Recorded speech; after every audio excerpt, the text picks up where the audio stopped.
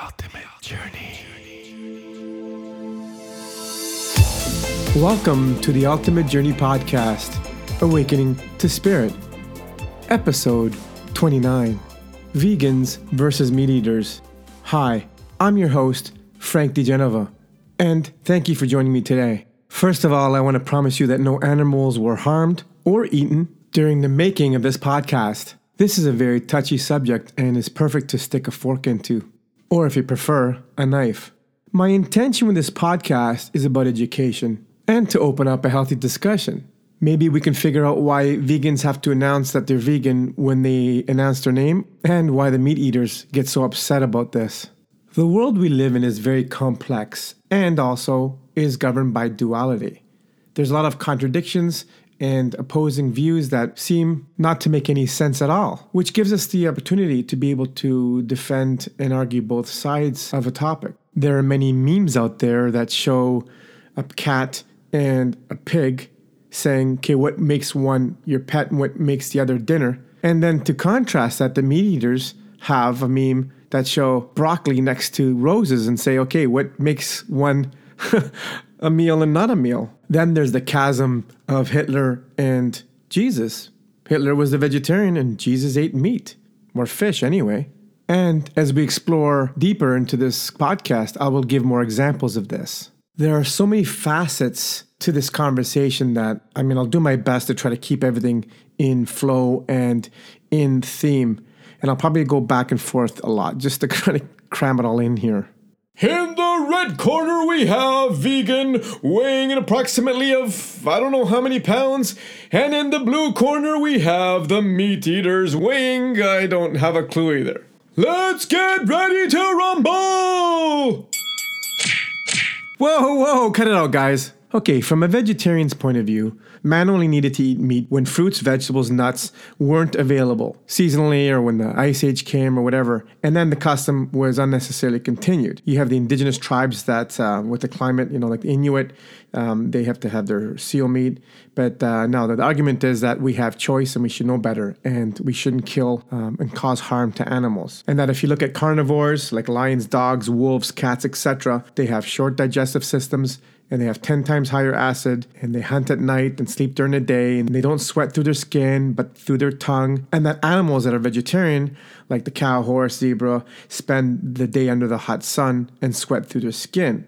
So it's all about the teeth, the claws, the pointed, jagged to rip through the flesh, that the meat eaters have no molars. They just rip off, but the vegetarians have the flat molars that grind and chew their food. Like the elephants and cow, they chew thoroughly and drink with their mouths, not their tongues like the meat eaters, and that they have longer digestive systems, and that plants don't decay as fast as the rotting flesh does, and that we humans resemble more vegetarians, and that vegans are healthier, they don't have any heart attacks, they have low cholesterol. They're much stronger. They have more endurance. Eating meat is bad for the environment, for the water, global warming. And, you see these torture of animal videos and it's inhumane. Yes, all good points. So let's look at it a different way. Some people argue that cows are vegan because they eat plants all day long and don't need animal protein to be healthy. So logically, us humans should be able to do the same. Well, there's a problem with this line of thinking. For a start, a human is not a two-legged cow, nor is a plant-based diet the same or equivalent of grazing on grass. We have to point out that we are different from animals and we can't compare ourselves to other herbivores or animals that are herbivores. Let's look at the type of vores, like omnivores and herbivores. Let's break that down first. Okay, we'll begin with omnivores, and they're not specialized eaters. They're just basically opportunistic feeders. Even a wolf, although it prefers and it eats meat, it will survive on grasses and vegetables, even fruit, if there's no meat around. So it's not just proprietary with meat. Other animals include, bears and badgers and raccoons and pigs, and of course, us humans. Now, herbivores do specialize in eating one type of food, which is plant-based. Although I've seen some deer go after other deer and other fleshy animals. There's videos out there that says animals gone wild or gone bad. So nothing's an absolute. We can divide the herbivores into two. Now, there's the grazers, which is the cows, obviously, who eat grass down the low level. And then the browsers, which, like giraffes, they'll go for the higher ones, like leaves, twigs, and stems and stuff. And us humans are neither of these. Or if you're starving, you can try eating grass and leaves and twigs. I dare you to give that a shot.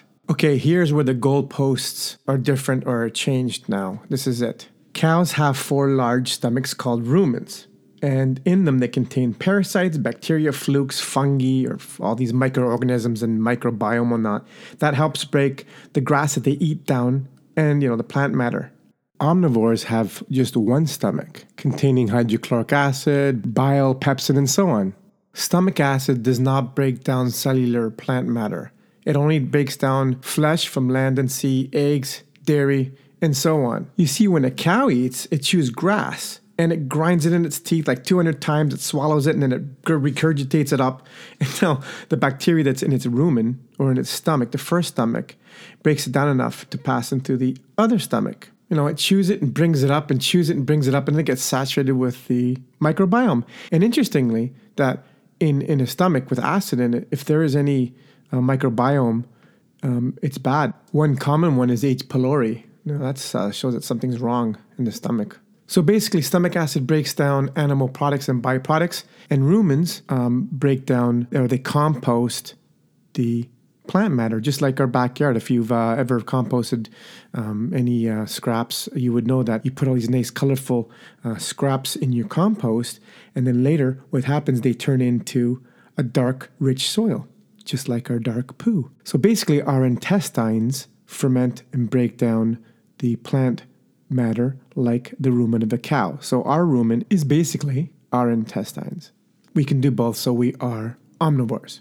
There is also the foregut and hindgut fermentors, but we're not going to get into that right now or in this episode. When we eat the cellulose, we can't totally break it down, but what doesn't get broken down is good because we need fiber in our diets to sweep everything out. And it's also food for our microbiome. But that's a whole nother podcast as well. God, this is going all over the place. I gotta rein it in here. I just want to touch on how a lot of vegans say that elephants and gorillas are strong and they just eat plants. But let's take a look at that. Well, elephants eat about 400 pounds of vegetation every day. Twigs and tree bark and bushes and roots and grass, as well as some fruits too. And gorillas eat about 40 pounds a day, but they're pickier about what they eat. They eat only parts of plants that they get, just a root or leaves or a stalk. But in doing so, they also consume a small amount of insects, grubs, and snails. Even though gorillas are a close cousin, I think they're 98% of genetic similarity. We have a different physiology for sure.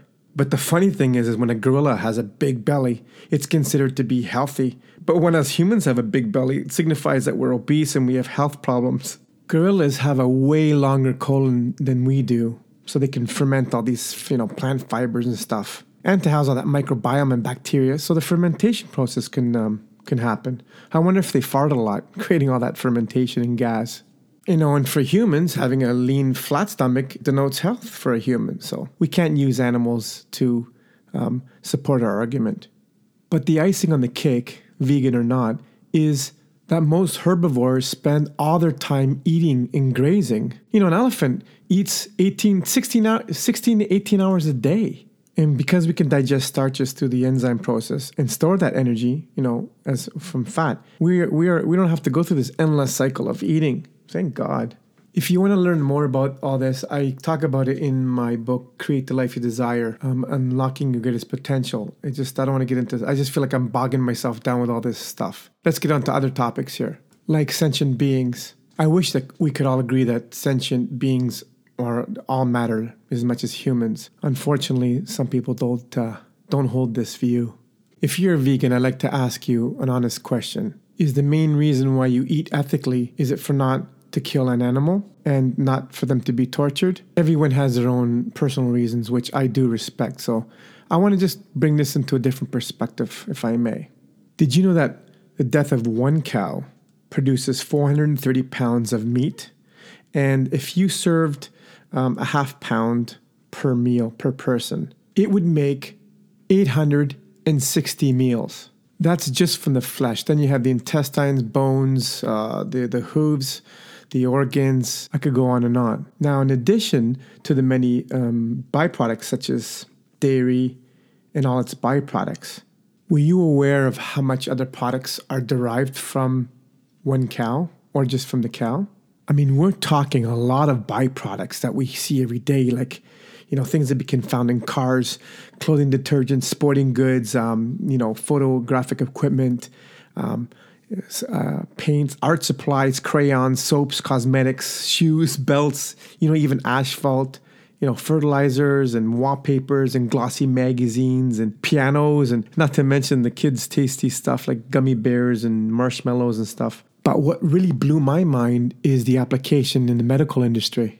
Things like allergy medicine, vaccines, vitamins, burn ointments and first aid creams and respiratory inhalers, the anti-rejection drugs and bandages and a whole bunch of laboratory research materials. It's crazy. What's even crazier? It takes the pancreases of 26 beef cattle to provide enough insulin to keep one diabetic person alive for an entire year. And the ironic thing is that eating too much of these processed crops can create and cause type 2 diabetes. Which brings me over to the crop industry. Now, as a vegan, you're very well aware that all life is precious and especially sentient beings, right? So, now I hate to be the bearer of bad news, but I'm just a messenger here. Did you know that plowing and harvesting kill small mammals, snakes, lizards, tons of insects like spiders, and other animals in vast numbers? In addition to this, the millions of mice that are poisoned in grain storage facilities every year. At least 55 sentient animals die to produce 100 kilograms of usable protein. That's 25 times more than the same amount for beef or a cow. So you have all that crop death compared to one death. And I told you how much one cow can feed. I'm not trying to be an asshole here. I'm just trying to let you know that there's more crop deaths to produce soya and wheat than there is for meat. All types of meat. Never mind, we can talk about chickens. That's a whole nother story. I'd like to address the global warming argument and the greenhouse emissions, how they're saying that it's from farting cows. There's too many cows in the world and they're taking up all the water, and their methane is destroying the carbon in the air. What if it's not from that, but from the damaging of our soil? Have you ever thought about that? Did you know that the humus is an organic component in dirt created by decomposing plant and animal waste? It's made mostly of carbon. And when, we get the agricultural chemicals in there, plowing, we destroy this precious humus and release the carbon into the atmosphere, which turns into carbon dioxide or greenhouse emissions. For those of you that don't know, humus is in the soil is like a spongy gelatin that attracts and holds to a lot of water. A lot of water. This means a healthy soil doesn't need a lot of watering. Since damaged soil cannot retain water, a lot of runoff occurs in the flash flooding as well, swelling rivers, and then all the pesticides that are used on top of that go into our water tables. I think that we are victims of misinformation, and we're told a lot of lies by the agricultural industry. I don't know what agenda is behind these animal torture videos, and if it's designed to stop us eating from meat altogether. But to me, when I see these unethical treatment of animals with these videos, it's disgusting. It makes me sick, and there's no room for this at all. But the thing is, we've kind of, a lot of us have lost touch with the marriage and the dance of animals on the grass. What's interesting to me is that a pure plant-based diet relies totally on the industrial agricultural complex. It's big pharma and big agri. This model is a cheap and profitable way of making food, of producing food. You have less meat, you have more grain, which from my book, if you read, lots of grain and lots of processed carbohydrates leads to a lot of disease. You get more supplements. Everybody's making money on this. But if we ate naturally from the soil, we have everything that we need. And this whole thing about a food shortage, there's not a food shortage in the world. Big agri overproduces around 50% of the grain it grows. There's a surplus.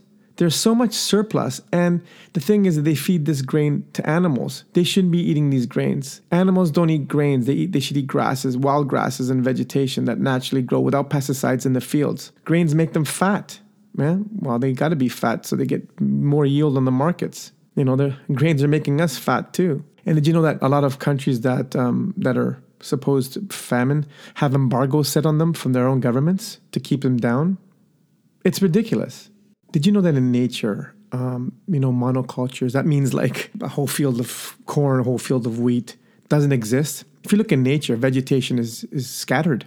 Mother Earth favors a polyculture and despises the monoculture, how most fruits and vegetables are put together in rows. So what does Mother Nature do? She creates disease, pests, predators, just so it can cull these unnatural formations. And consider this, in the wild, yield is so low and exposed to all sorts of wildlife. And this makes me question if we were meant to eat in abundance of vegetation. I have a garden in my backyard and I find it so hard to grow a high enough yield to feed even just for myself. I'm going to be an engineer to figure out ways to, off-put the predators that steal all the food that I've grown, and to get big yields, you're forced to do chemical fertilizers, which I don't do. And, that's probably why organic produce isn't cheap because, not using chemicals is not cost effective at all. This same concept applies to raising animals. Sustainable farming involves honoring both the animal and the land. And together, they create an incredible ecosystems.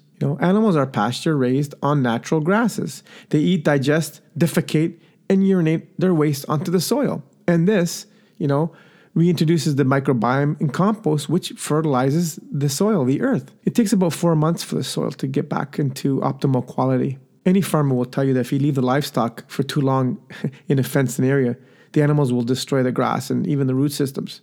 So he has to move or she has to move them to greener pastures, so to speak. And in the fields, like for say the sheep, they need a shepherd or herdsman to relocate them. And in the wild, Mother Nature provides predators to act as their shepherd. That just forces all the herds to stick together to protect themselves. And then when they're chased, go to fresher grazing lands. Sometimes an animal's killed off in the process, but hey, that's the cost of doing business. Raising pasture-fed livestock isn't very profitable, challenging for a large-scale production. And the only model that's lucrative is the inhumane way, where animals are caged, crammed together, beaten, tortured, pumped up with antibiotics.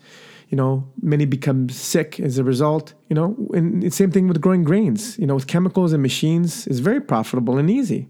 Livestock is taken off of the natural land, separated, and then raised on cement floors. As I said, the animals are fed grains and dead animals, remnants, and who knows what else they shouldn't even be eating. We are so far removed from this, we can't even see. No one should support this model of grains, of crops, or of animals. It's disgusting. The big question here is, do we need to really kill another life form to sustain our own? But the unfortunate truth is that to eat is to kill another life form, regardless. You can make the argument that plants can feel pain, and that cows and pigs can express fear better than chickens and fish, and even more than the plants. That's why they resist more when their life is threatened. I believe that the higher evolved an animal is, the more it can express its reluctance to die. And conversely, the more evolved we are, the greater awareness we have about killing beings that have a high consciousness. A plant can't yell, "Don't eat me." They can only produce toxins such as lectins and anti-nutrients to deter predators from us, like eating them, especially the seeds. A lot of the seeds are poisonous. My adage is, if you can kill it, then you can eat it. And many won't be able to do this. If you hear an animal cry out, "No, don't eat me," how many people would eat it? There are those that believe that lower consciousness animals have incarnated simply to sacrifice themselves to sustain humans. Doing so would elevate their soul to a higher state of reincarnation the next time. And many Hindus believe that the elephant is in its last animal embodiment before taking on a physical form in its next life. Then there's the alternative mindset that varying blood types and body constitutions dictate the need for meat or not. Some can thrive on flesh, some can't. Many women find that eating red meat once a month helps them with their depleted iron during their menses. And some people believe that eating meat provides strength and, increases aggression. There are those who are convinced that because India's majority population is vegetarian, that they became passive, which allowed others to invade them in the past. And apparently the Sikhs were the meat eaters and they were defending India. I don't know, you just hear all these sorts of things. True or not, I'm not saying that they're not real. I guess the real test is that if you are out in the wild, are you more likely to survive hunting wildlife than foraging on berries? And if you decide that you will not kill if there's no food, for morality reasons, then I tip my hat off to you because that's amazing. But I ask you, if you were hungry or starving, would that cause one to do unthinkable things? Especially when the fridge and the stomach are full, and then the Whole Foods and organic food depots and the entire supply chain is working. One won't really know until the chips are down when you're starving and you're delirious and you want to eat what you would really do. If you were put in that position or not. It's easy to talk from the armchair. We could all agree that junk food is bad for us. That whole food that is, afforded to us from nature is what's best for us and what our body recognizes. Basically, unprocessed, food in its natural form. Many abstaining from meat are up against a challenge to have alternatives. They have a lot of mock meats and processed tofus and processed foods. A lot of these foods are no better than fast food or junk food because they've been processed to shit. They're just chemical shit shows. They don't even qualify as natural whole food. That's another argument you can debate and say that if they're healthy meat eaters, they'll have grass-fed organic livestock, eggs, natural cheeses, non-pasteurized. Everything's all living enzymes, natural butter and all that stuff. Versus a whole array of synthetic vitamins and supplements and powders and prepared processed foods, patties, and an alternative. You can eat Oreos. I think Oreos are vegan. They're not the healthiest thing to eat. All I'm saying is just being vegan alone is not guaranteed to be more healthy. Then there's the debate of meat eaters against vegans saying, well, vegan diet, there's no natural occurring vitamin B12, there's no creatine or carnosine or vitamin D3, no DHA or hemi iron, what else? Taurine, zinc, omega fatty acids, calcium, vitamin A, choline, iodine, selenium, cholesterol, glycine, and amino acids, that they, vegetarians have or vegans have lower concentration of amino acids. And they say, well, you don't need to get the protein or amino acids from meat. You can do it from broccoli. And then, there's arguments saying that they're not in the right proportion for the body. Only animal products have the right proportion of amino acids for the human body. It goes on and on. The true test for this is basically how you feel. It's how you feel. I've heard from many vegans that have become vegan and went back. They felt great the first two years, some just 6 months, and some 2-3 years. Some people can go 10 years. And the majority of people I've been finding is that after a while, they tap out and they start feeling like shit. And then they're saying, other vegans say, you're not doing it right. And, it's crazy. Some say veganism is a cult or it's for elitists. It's all over the place. I know a lot of meat eaters are saying that we weren't designed to eat pills and supplements. It's not natural. Meat eaters can be unhealthy and vegans can be unhealthy. A big argument is that the cholesterol and fat is lacking in the vegan community. And, it can cause mental illness, cancers, blood disorders, and delayed sexual development, and neurological and digestive disorders, teeth problems, and a whole array of other things. Again, it's how you feel and how your body reacts to it. Some people can thrive on a vegan diet and some can't. Then there's a debate where vegetables are the cleansers and the animal products are the builders. And that veganism is the best fasting and detoxing protocol out there, but then you got to go back. So, I can go on for 2, 3, 4 hours talking about this. And, what I wanted to do with this podcast is to present to you some things. I've got out of hand with a lot of them, but, there's so much more to talk about. And I'm open for your comments. I'd love to hear your comments regarding this so please do share. I welcome you if you're against me or for me or whatever. This is just a discussion, healthy discussion.